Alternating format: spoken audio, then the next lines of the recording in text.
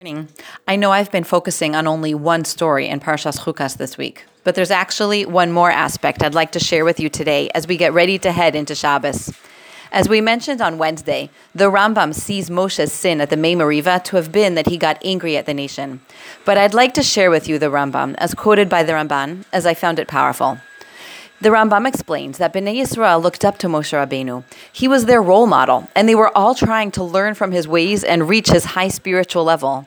On a simple level, his getting angry is a problem, not just for himself, but for the nation who are watching and learning how to act from all his reactions. But the Rambam continues into a deeper point and says that when Bnei Yisrael saw the holy man Moshe Rabbeinu get angry, they assumed that Moshe, the Ish HaElokim, the man of God, isn't getting angry of his own accord, but he must be actually reflecting Hashem's anger to them.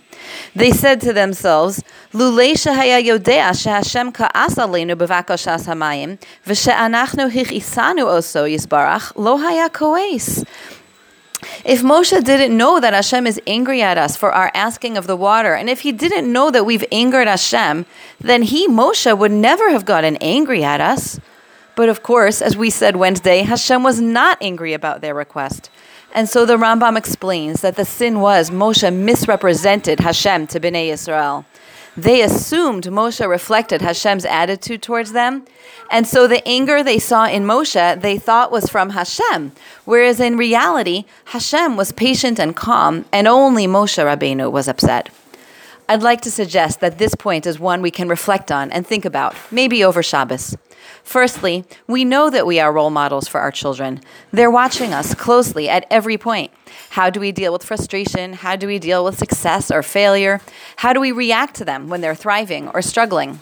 That in itself is a big responsibility. But the deeper truth is even stronger. Just like Bnei Yisrael interpreted Moshe's actions as being reflective of Hashem, all children's view of God is deeply impacted by their parents and the relationship they have with them. A parent is a child's first model of what Hashem is like.